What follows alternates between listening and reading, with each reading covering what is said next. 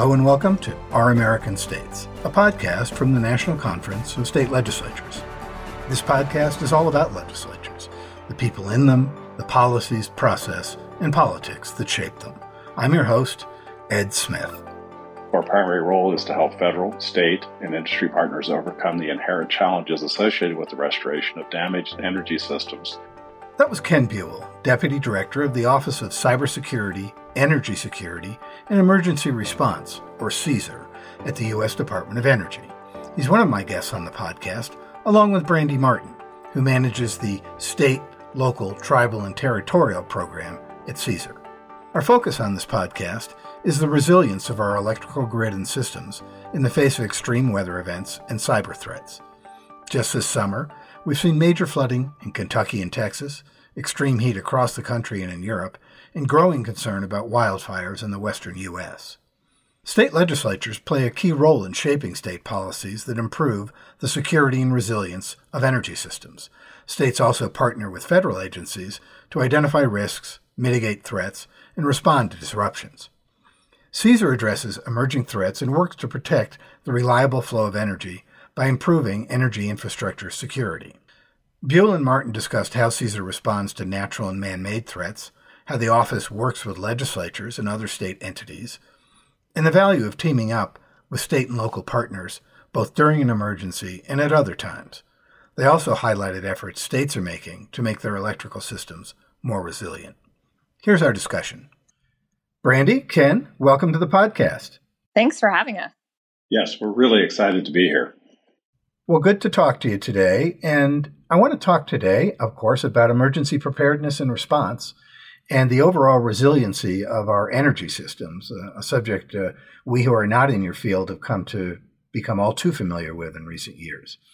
So why don't we start by telling the audience about the role of your organization? Ken, why don't you go ahead and start? Well, Brandy and I are with the Department of Energy's Office of Cybersecurity, Energy Security, and Emergency Response, or CSER, where I serve as the Deputy Director for Emergency Response and Restoration and Federal Lead for Emergency Support Function 12, or ESF-12 under FEMA's National Response Framework. During incidents like a major hurricane, FEMA will activate the National Response Framework to bring to bear all federal resources available to help impacted regions and states with the immediate response and restoration of a community's critical lifelines. As ESF-12, our primary role is to help federal, state, and industry partners overcome the inherent challenges associated with the restoration of damaged energy systems through well-established coordinating mechanisms that enable shared situational awareness and a common operating picture. When needed, we can also provide technical expertise to assist with the assessment of damaged energy systems, restoration planning, and connecting our state partners to available federal assistance to include DOE's energy resilience programs. So, Brandy, can you talk a little bit about your role working with the state, local, and tribal and territorial governments as well? Sure. I lead the state, local, tribal, and territorial, or SLTT program at CSER. We work closely with SLTT officials to enhance energy security and resilience planning, to build cybersecurity knowledge, and of course, to help with response when there's an emergency event. We engage with state officials who have equities in energy security, emergency preparedness, and response. And this includes state legislators, governors and their energy advisors, state energy offices, public utility commissions, and emergency managers. And all of these stakeholders play an important role. They make policy or investment decisions, they implement plans, or they're preparing and responding to emergencies. So CSER works with all of those officials I just mentioned directly and through our partnerships with associations like NCSL. And for example, with NCSL, we've been striving to keep state legislators informed of energy cybersecurity threats. Right, this is the need to protect our critical energy infrastructure that enables our way of life. So we know it's top of mind for states, just in the number of bills we've seen proposed in recent years. So we talked a little bit, Brandy, before we got started on this about the fact that I was a newspaper reporter in the 1970s in Northern California and certainly covered a drought, wildfires, earthquakes, all kinds of natural disasters. But the scale of what's going on now seems to be so much different for states. And I wonder, given those challenges, can you talk about how you work with states to prepare for these types of events and improve their energy resilience? Ed, you hit the nail on the head. We've already seen 9 weather and climate disasters so far this year. Each have exceeded $1 billion in losses. So a massive amount of damages in 2022 alone. In fact, the National Oceanic and Atmospheric Administration, or NOAA, recently tallied up the cost of these storms since 2016. And we're only talking about tropical storms and hurricanes at this point. But they said it's $500 billion in damages. So not only is it a very expensive problem we're dealing with, it's the disruption to our daily lives. It's the loss of property and life. And we're seeing this increase on not only the natural disaster side, but also on the cyber side. Our office is very much focused on the cybersecurity side as well. We're seeing the frequency and sophistication of cyber attacks to continue to increase. These growing threats on both sides, right, the natural disaster side and man-made threats, underscore our office's mission. We believe we can combat these increasing threats, but of course we can't do this alone. So CSER believes the best way to address these threats is through strong and collaborative partnerships with all of our stakeholders. So across all different levels of government and with industry, we all need to work together to address some of these challenges. And I'll note that recently we've been supporting state energy offices updating their energy security plans. These plans describe the state's energy landscape, the people, and the processes, and the state's energy resilience strategy. The plans outline how a state can work with energy sector partners to protect their energy infrastructure from all of the hazards we just talked about, and how they can mitigate energy disruptions. So keeping the lights on and that fuel moving. These state energy security plans are required by Congress, and their intent is to ensure that each state has reliable, secure, and resilient energy infrastructure. So I encourage all the legislators listening to check out your state's plans once they're completed. And we've also heard that many state energy offices will be expanding their energy security planning programs or their energy security teams over the next few years. And we look forward to working with them directly to support those efforts. Ken, let me switch to you for a second. If I understand correctly, your team's work is primarily on the response side. And I wonder, do you also work in the preparedness area, or how does it fit in with preparedness? Well, preparedness and response can really be thought of as a feedback loop. The lessons we learn during real-world emergency response following a disaster directly informs our preparedness activities. The cycle ultimately leads to better emergency response. After every major incident, we conduct an after-action review with our ESF-12 responders and our partners that we worked with during the incident to capture the lessons learned, both things that we did well and opportunities for improvement. The lessons learned are shared across CSER's teams, helping inform our non-response activities, including research and development of tools and technologies. Likewise, lessons learned during exercises or best practices heard from states and industry get incorporated into our future responses. So are there any specific emergency preparedness initiatives you'd highlight, the type of things you're talking about that you've worked on with states or areas of the country? Absolutely. Our team has its most significant impact during an incident at the state level. Responses relationships. The relationships that we build with our state partners during both a response and steady state are critical to our mutual success. Our response cadre is made up of over 100 volunteers recruited from across the DOE enterprise. We have a regional model that not only enhances our engagement with regional and state partners, but also enables us to respond to multiple and simultaneous or back-to-back incidents. Each regional team is led by a very experienced ESF-12 regional coordinator, or RC. Our RCs frequently engage in regional and state training and exercise opportunities, and we look to expand our regional presence and capabilities in the coming years. In 2021, we launched federal state ESF-12 training to introduce our state counterparts to the capabilities that we can offer, get a better understanding of the issues that concern our state partners, and to further develop those important response relationships. In the last couple of years, we've continued this state ESF-12 training and invited our state partners to our regional team annual refresher training. We've had great interest, with over 50 states and territories attending, And when we've had major incidents, the joint training has really paid off. Ken, let me ask you, how well does the federal government work with states to address these energy concerns related to extreme weather? Is it better in some places than others, some regions than others? From the perspective of DOE CESAR and our response and restoration team, we're primarily focused on the immediate aftermath of a disaster and those issues impacting life and safety. So we're looking to assist impacted states with rapid and efficient restoration of damaged energy systems. Getting the power back on and the fuel moving is critical to the stabilization of community lifelines that will in turn enable longer-term recovery. In the aftermath of the historic 2017 hurricane season, we created an ESF-12 Catastrophic Incident Response Team, or CIRT team. This team has the technical skill to assist with damage assessment and restoration planning. In the last 2 years, we deployed CIRT team members to Louisiana to assist the state and small coastal rural electric utilities devastated by Hurricanes Laura and Ida. Our efforts, in coordination with the state, significantly expedited the restoration of transmission and distribution systems that were essentially wiped out. We coordinated with our interagency partners to get temporary power generators to those areas that experienced long-term power outages, enabling some return to normalcy for the people whose lives were forever changed by these storms. And our damage assessment reports assisted Louisiana and the utilities with FEMA public assistance requests and longer-term recovery planning. In the last few years, we've recruited team members that work with the DOE programs focused on grid development, energy efficiency, and renewable energy.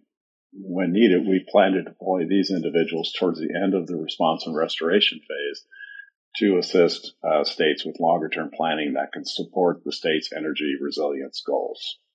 Thanks, Ken. I'll be right back after this with the rest of our discussion. Rely on state legislatures' news on the NCSL website for the freshest takes on people, places, and policy. Find out what states are doing about the biggest issues of the day, and check out the Across the Aisle and My District features for compelling stories of bipartisanship and special places and events. Make SLN your daily go-to for all the hottest legislative topics and trends. Just click on the News tab on the NCSL website, www.ncsl.org.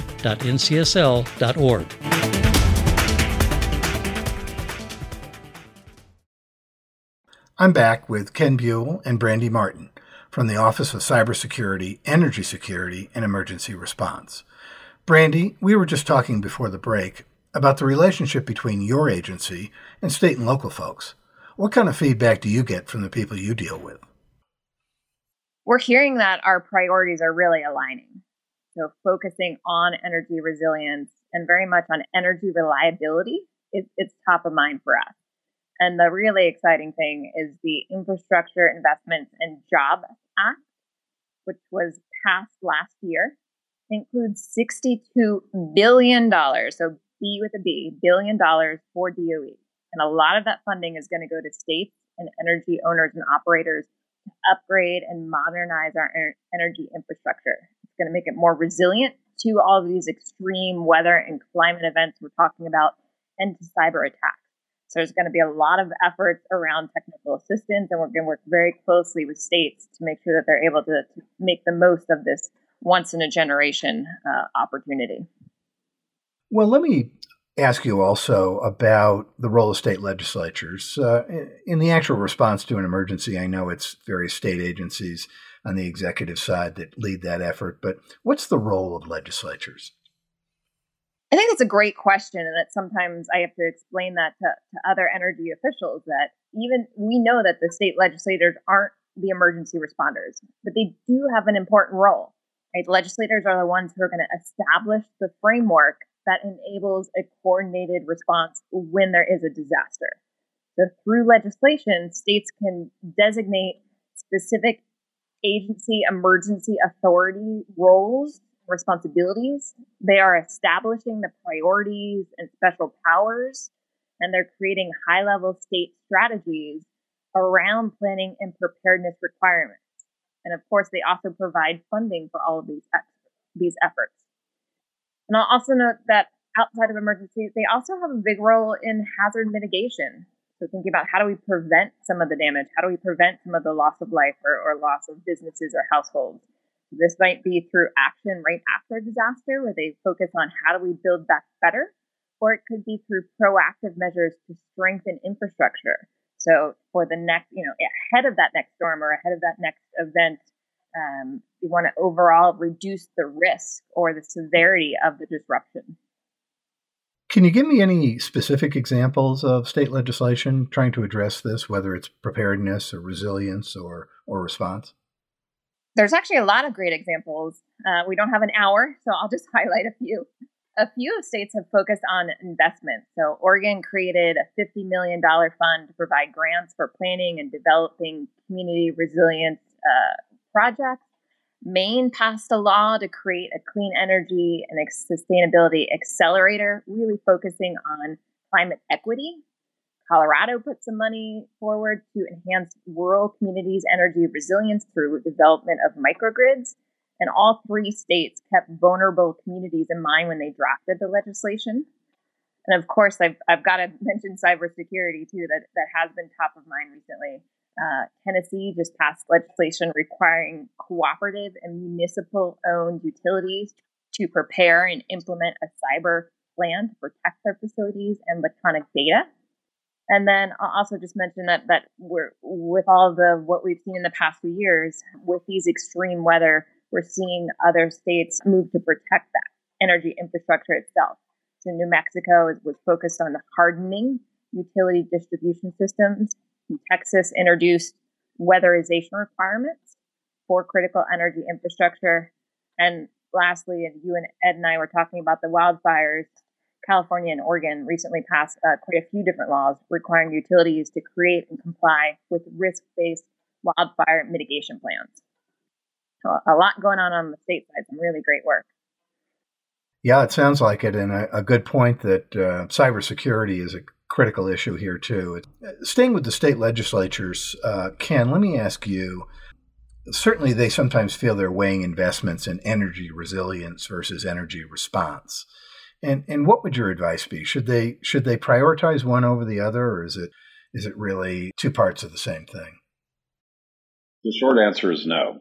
We need to focus on both capabilities to ensure rapid and efficient restoration of damaged energy systems with an eye towards a resilient longer-term rebuilding once the impacted communities are stabilized. In the last few years, we've seen a convergence between immediate response and longer-term recovery and an increasing ability to build back better as energy systems are restored. During the recent flooding event in Kentucky, we saw the deployment of FEMA's response and recovery teams almost concurrently. In a meeting as recent as this week, FEMA leadership noted that the concurrent deployment of these teams would be their model going forward. And we've geared our ESF 12 program to support that model, and we'll be looking to assist states with a smooth transition between response and recovery. And so finally, I'd like to ask both of you if you have any other thoughts you'd like to share with our audience, which is state lawmakers, legislative staff, and others interested in state policy. Ken, why don't you go ahead? What would your closing thoughts be? Well, first, it's been a real pleasure to join the podcast today. Historically, hurricane season has peaked around September and October, and while we're certain we'll see some activity this year, we're hopeful that impacts will be minimal.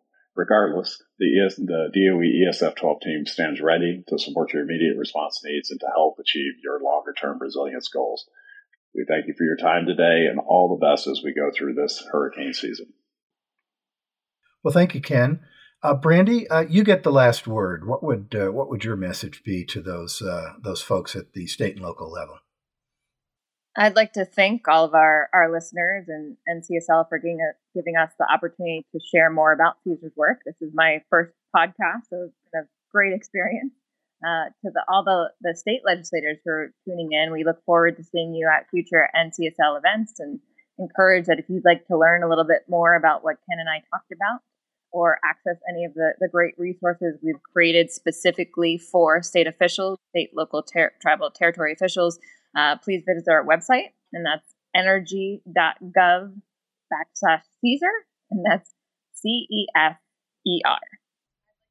Well, thanks to both of you so much. This is such a critical area, and it's reassuring to know that there's teams such as yours on top of it and keeping an eye on things. I thank you both so much, and have a good weekend. Thank you. Thanks, Ed.